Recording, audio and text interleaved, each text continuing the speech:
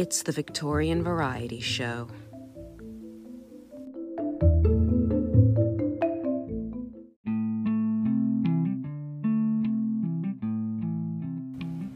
Beauty is a form of genius, is higher indeed than genius, as it needs no explanation.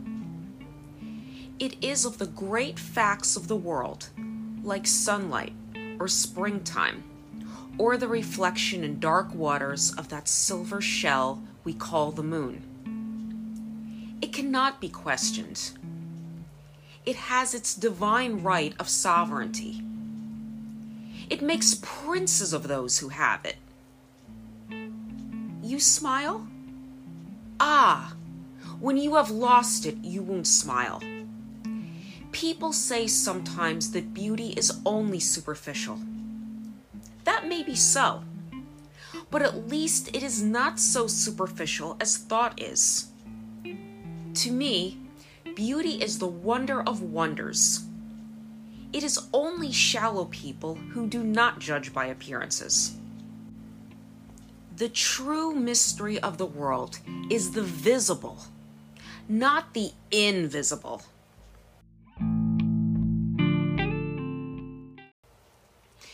This is the Victorian Variety Show podcast, where I talk about aspects of life during the Victorian era that tend not to get a lot of attention in history classes or from the mainstream media. Or maybe they do get some attention, but usually only from one perspective, in which case I try to examine them from a different viewpoint and raise questions that tend to remain unasked when examined from the more traditional viewpoint. My name is Marissa, and I cover a wide variety of topics because I'm interested in a lot of things, which people find frustrating about me sometimes. But hopefully, you, the listener, is also the type of person who has a wide range of interests. Because when you're looking at history, even though a lot of events and phenomena might not look related on the surface, the deeper you go, the more you tend to find that a lot of these things actually are related. And you can often find common ground when you're not expecting to, which happened to me a few times when I was doing research for this episode. Anyway, the quote that I open this episode with is taken from Chapter 2 of The Picture of Dorian Gray by Oscar Wilde, a novel that I'm going to guess a lot of my listeners are familiar with. I would hope so anyway. And I think it makes some of the points that I'm going to discuss in more detail in a few minutes about aestheticism, which might at first sound like something that you might discuss in maybe a philosophy or an art history class. And I'll admit, I got the idea for this episode when I sat down with a book that I have called Art Nouveau, written by Camilla de la Bédoyère, and I was reading the summaries for illustrations by Aubrey Beardsley that I've looked at hundreds of times before because he's been one of my favorite visual artists practically since I can remember. But as you'll see, it influenced a number of areas during the Victorian era. According to de la Bédoyère, the aesthetic movement arose, quote, in late 19th century England, largely as a reaction to the utilitarian social philosophies that were present at the time, notably in the arts and crafts movement, end quote. She notes that the 18th century German philosopher Immanuel Kant influenced the doctrine of aestheticism, whose adherents argued, quote, that art existed purely for its own sake, and that it needs serve no political, didactic, or philosophical purpose, end quote.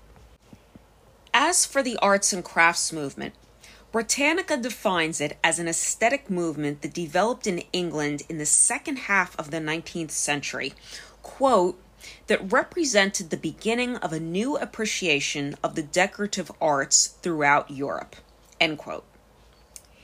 In its most basic form, the arts and crafts movement was a reaction to the mass production ushered in by the Industrial Revolution. Proponents of this movement argued that mass production essentially took the individuality out of the decorative arts and led to a lot of generic products, including furniture, lamps, dinnerware, wallpaper, and textiles. And proponents of the arts and crafts movement sought to promote a renewed appreciation of craftsmanship.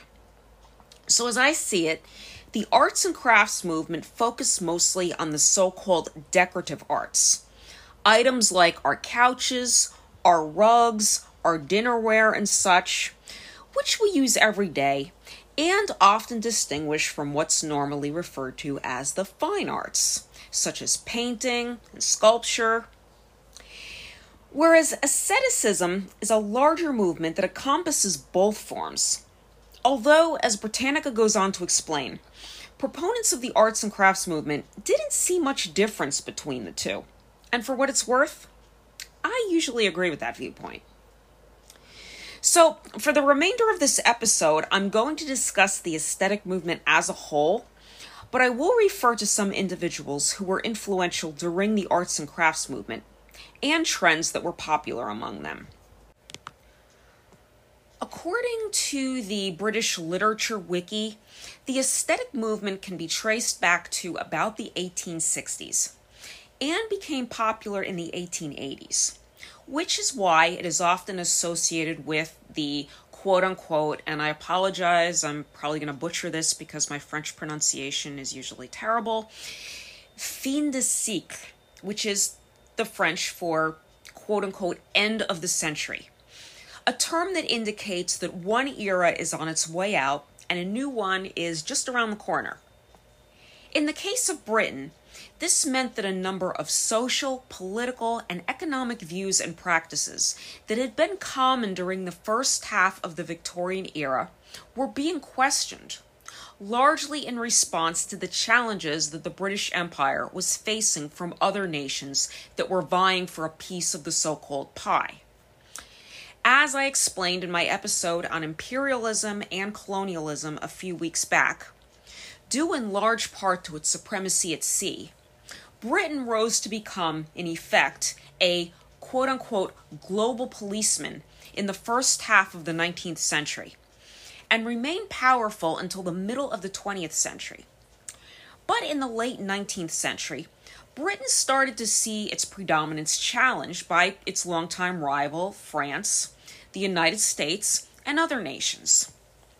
According to the British Literature Wiki, quote, "The glory days of Britain's empire were coming to an end, which laid the foundation for a new, strictly anti-Victorian method of thought. The aesthetic movement denounced the sober morality and middle-class values that characterized the Victorian age and embraced beauty as the chief pursuit of both art and life." End quote. The trials of Oscar Wilde, which began in 1895, roughly marked the end of the aesthetic movement, which would be followed in the early 20th century by modernism. The British Literature Wiki credits two individuals in particular with influencing the aesthetic movement, one of whom is English writer Walter Pater.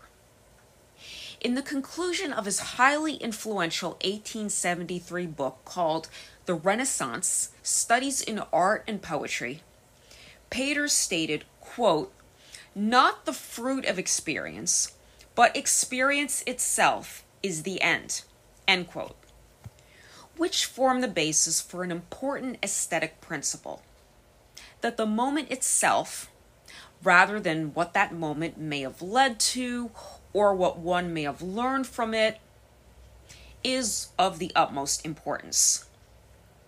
To achieve this, we must basically live in the present and appreciate physical objects for their own intrinsic beauty during that fleeting present, rather than reflect on their beauty, say, a few hours or days from now.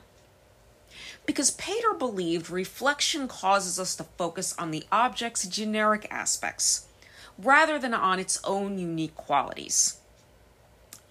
To give you a real-life example that's probably going to be corny because a lot of my examples are, Say I have a red, juicy, delicious apple in my hand, or if you prefer green apples, of course, you can picture a green apple.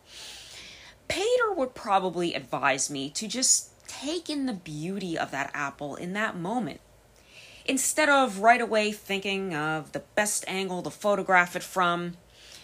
And once I sink my teeth into it, he'd probably tell me to savor the sweetness of the juices, rather than wonder how to describe it in the caption for the photo when I put it on Instagram. And would I listen? Knowing me, probably not. I've been known to post photos of aesthetically pleasing meals on Instagram, but that's kind of the point. The point is that if we're spending all of our time thinking about how we'll remember the object at some point in the future, we'll fail to appreciate its true power. Thinking of the food photos that I've posted on Instagram, I probably didn't savor the taste of the omelet or eggplant parm sub that I photographed as much as I could have when I was trying to arrange the shots just right, typing the captions, waiting for the photos to upload, and of course, if the Wi-Fi wasn't great, I'd get a message that the upload failed, and I'd have to try again. And there have been a few times when by the time that I got to eat the meal that I photographed, it was starting to get cold. So maybe focusing more on an object in the moment makes sense. It really does. But it's not how a lot of us think in this day and age. Instagram is great for sharing what we experience with our friends and refreshing our memories later on. But you might say that Pater's words also remind us of what social media has taken from us. The other major influence that the British Literature Wiki cites on the aesthetic movement is the French poet Charles Baudelaire. By including lesbians, vampires, and sexually explicit material in his poems, Baudelaire inspired aesthetes to test sexual boundaries in their own work. For example, while it would probably be too simplistic to say Baudelaire's poem Le Vampire influenced Bram Stoker's Dracula, based on some articles I looked at, it seems that Baudelaire's work might have influenced Stoker, but at this point, I don't know to what extent. Of course, this is something that I'm going to keep investigating, but I would definitely say that Baudelaire's mid-19th century writings played a pretty substantial role in fostering the environment out of which a work like Dracula arose in the 1890s.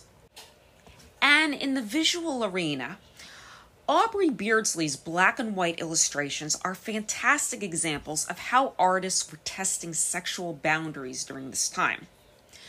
But Baudelaire also influenced the aesthetes to stress the need for sensual desire and an understanding of how art and life are related. The British Literature Wiki uses as an example a phrase from Wilde that you may be familiar with. Quote, "Life imitates art far more than art imitates life," end quote. What this means to me is that, let's face it, real life often doesn't make a whole lot of sense. We may not be familiar with what we're experiencing, and that makes us uncomfortable. Art can help us make sense of some of that. We might be able to look at a book that we've read or a movie that we've seen that had a similar scenario, or maybe even a painting, and that might make the situation a bit more familiar to us and help us cope. In addition to Pater and Baudelaire, the British Literature Wiki notes that the aesthetes were heavily influenced by ancient Greek art and philosophy. By holding the pursuit of pleasure and beauty up as, essentially, the goal of life, the aesthetes incorporated the Greek concept of hedonism into their lifestyles. So, in addition to focusing on these themes in their art, they often embraced excess in their own lives, whether it be through their word choice and its heavy use of superlatives and exaggerated metaphors, or maybe more relaxed attitudes towards sex and sexuality, or their drug use, or even their style of dress. Oscar Wilde is an obvious example, but dandyism, which refers to someone who shows extreme elegance and often eccentricity in how they dress, was common during this time. Male dandies are usually cited as examples here, but females can also be dandies. Thank you very much. In looking at how the aesthetes embraced hedonism in their own lives, we can see a strong contrast with a number of the mores we normally associate with the Victorian era. But the aesthetes' interest in ancient Greek culture didn't end there. The British Literature Wiki reminds us that great scientific advancements were made throughout the Victorian era, and that science and art are often seen as antithetical to each other. We certainly see this today, at least in education in the United States, where much of the funding goes to the so-called STEM subjects, the sciences, math, and engineering, while the arts and humanities receive very little, if anything, in the way of resources and are seen as less quote-unquote practical. But for the aesthetes, both the arts and the sciences played important roles in ancient Greece, and they sought a return to that type of environment. And the British Literature Wiki emphasizes that the aesthetes were not against scientific advancements, noting that, quote, they too favored the triumph of scientific progress over superstition and the dream world of Christianity, end quote. I do see some parallels here between science and Victorian era spiritualism, in the sense that spiritualists also challenged traditional religion. I did wonder if the superstitions that this article was referring to were spiritualist beliefs. It sounds to me like that could be the case, although I'm also looking more into that. But in a broader sense, I find it interesting that the theme of questioning long-standing beliefs runs through the Victorian era, despite the different fields and belief systems of the questioners. So, now that I've hopefully given you an overview of what the aesthetes were aiming to achieve and why, I'm going to talk a little more about some characteristics of the art associated with this movement. Going back briefly to what I was saying earlier about the arts and crafts movement, a piece by Anna Suter called The Aesthetic Movement Overview and Analysis points out that the aesthetes believed that art should be as much a part of everyday life as the so-called fine arts, which is where the reaction against mass production becomes clearer. For the aesthetes, something we tend to take for granted, like, say, a teacup, should be a unique, handcrafted work of art, rather than a soulless appliance, indistinguishable from thousands of others reproduced by a machine. There are arguments for and against this type of thinking on an economic level. Mass production often leads to lower prices, which can make items more accessible to more people. But spending more on a one-of-a-kind handmade item can put money in a hard-working artist's pocket. But the benefit of thinking like this, I think, is that it can help us see art as something that's not so far removed from the rest of our lives. Maybe we wouldn't be as quick to dismiss art as impractical or as something extra, as we were just talking about, if we were more accustomed to viewing household items as artworks in their own right. However, this philosophy went beyond utensils and had a huge influence on interior design and architecture. An article on the Victoria and Albert Museum website called An Introduction to the Aesthetic Movement notes that the aesthetes eschewed the curvy linear forms and ornate decoration that was popular throughout much of the Victorian period, and embraced a style that placed more emphasis on line and geometrical form. Natural-looking motifs such as leaves, flowers, feathers, paisley, butterflies, and birds, and harmonious colors. More earth tones, sometimes accentuated by colors popular in Japanese art, such as reds, yellows, and golds. A prominent example is the wallpaper designed by William Morris. If you do a Google search for William Morris wallpaper, you'll see a wide variety of floral patterns with some fruit and a few birds and feathers here and there, and the colors are blended together harmoniously and elegantly. Although there was some trouble in paradise. In my episode on how arsenic was used during the Victorian era a few months ago, I think I mentioned that wallpaper designed by William Morris, among others, contained arsenic that adorned the walls of many homes in the 19th century, and a lot of people became sick as a result. From what I can remember from my research on that episode, I believe Morris originally downplayed the concerns people were raising about arsenic-laced wallpaper, but eventually began producing arsenic-free alternatives to satisfy public demand for safer items. So you might say that Morris is kind of a controversial individual today based on his initial reactions to the hazards of arsenic. But I don't think it can be argued that Morris's design sense and philosophy played an important role in aesthetic design of the late 19th century. According to the Victoria and Albert Museum article, Morris stated in 1880 that, quote, "If you want a golden rule that will fit everybody, this is it. Have nothing in your houses that you do not know to be useful or believe to be beautiful," end quote. However, even though the estates were actively trying to blur the Royal Academy's strict distinction between the decorative arts and the fine arts, that's not to say that the aesthetic movement turned its back on the fine arts. In 1848, the Pre-Raphaelite Brotherhood, a group of poets and artists who were strongly inspired by Italian art from the 14th and 15th centuries, formed in response to the shallowness and lack of inspiration that they perceived in the Royal Academy.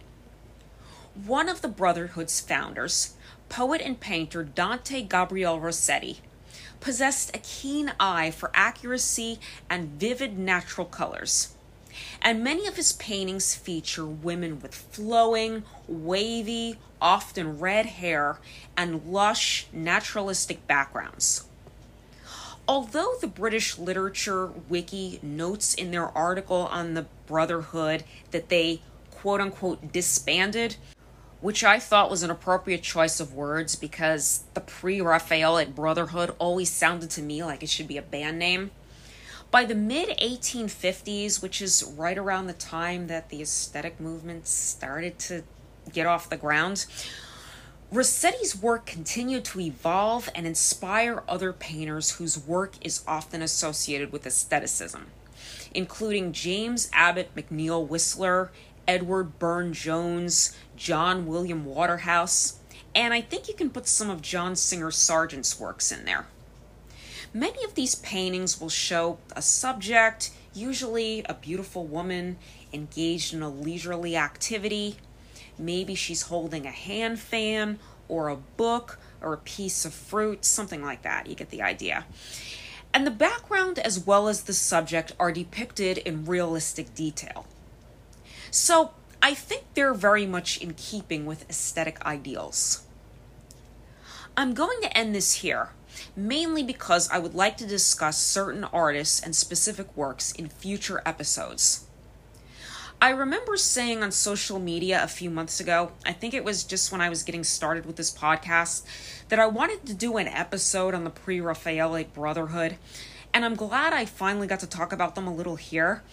But there are other things that I touched upon in this episode that I would like to do more research on and discuss in more detail in the future. But for now, I want to find out what you think. Email me at thevictorianvarietyshow@gmail.com or leave me a voice message at anchor.fm/Marissa-D96/message.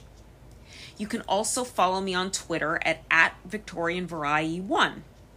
And if you'd like to support the show financially, you can do so at www.buymeacoffee.com/MarissaDF13 or by leaving a tip if you're listening to this on the Good Pods app. And finally, if you can take a moment to rate and review this podcast on Apple Podcasts, Spotify, Good Pods, Podchaser, Stitcher, or wherever you're listening. That'll really help this show reach a lot more listeners, and I would greatly appreciate it. Thank you for listening and for all of the feedback and support in spreading the word about this show.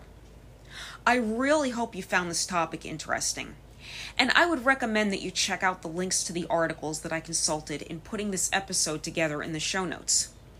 There you can see some examples of aesthetic art. I'm personally very visual, and one of the reasons that I wanted to talk about aestheticism on this podcast at some point is because I'm such a fan of this type of art. And I don't think describing these paintings or illustrations verbally does them justice. I'll be back in 2 weeks with a brand new episode. But in the meantime, I'm going to leave you with another quote from Oscar Wilde, from The Decay of Lying, an observation. I like this quote because I think it suggests how powerful art is. And the distinction between looking at and seeing is important because, again, I think in this day and age, a lot of us look, but don't really take the time to see, and I count myself in there. And maybe it's time that we learned a little bit from Wilde and the aesthetes in this regard.